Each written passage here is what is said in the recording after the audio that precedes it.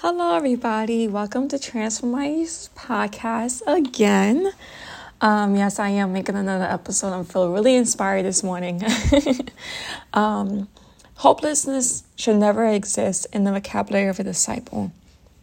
Sometimes I forget that and use that word as an excuse to justify my frustrations with my current life circumstances.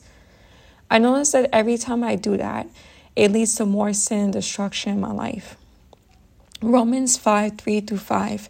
Not only so, but we also glory in our sufferings because we know that suffering produces perseverance. Perseverance, character, hope. And hope does not put us to shame because God's love has been poured out into our hearts through the Holy Spirit who has been given to us. End quote. Hope does not put us to shame. I have to really believe that. Not because of me, but because of God's love that has been poured out into our hearts. To my shame, I haven't been believing this for quite some time. I have been reciting it. I have been mentioning it to many people. That is one of my key verses. But I haven't really been... It's kind of hard to admit this.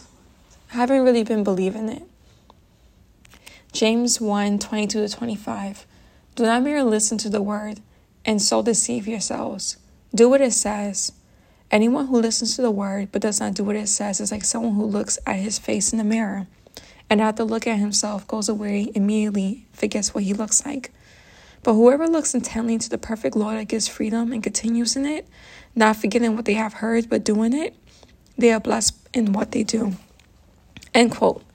I just finished reading the Bible in less than 45 days, and it is amazing. I'm still grateful that God has blessed me with this gift to do that. I need to really apply the Bible in my life in all areas. I was believing in Satan's lies that things would never get better. My situation will always be the same. Things would never change. I messed up too much, and my past was too bad for God to really forgive me. And so many other lies from Satan. With those lies, I have been severely depressed, frustrated, bitter, resentful, and isolated from others. I closed my heart to others and just invited hopelessness and many other emotional sins into my life.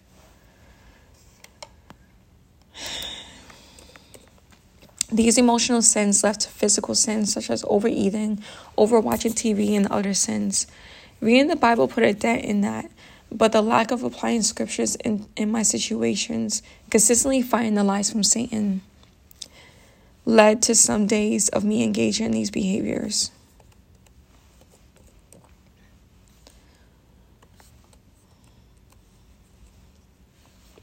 I'm going to repent of all this today. I'm going to give my heart completely to God. I'm going to wholeheartedly trust God in my situation. I'm going to fight to move in fear so that changes can be made in my life. I'm going to lean on God to find contentment, and gratitude somehow, in the situation until it changes. Most importantly, I'm going to strive to love God with my whole heart, whole soul, whole mind, and whole strength.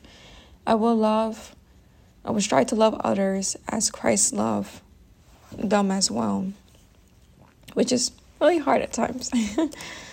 I will reach out to God, reach out to others, be really honest on where I'm at, and going to reach within to really make the changes. It's going to take a lot of work. It is not going to change overnight. I may make some bumps and mistakes along the way, but I am striving to move forward towards God.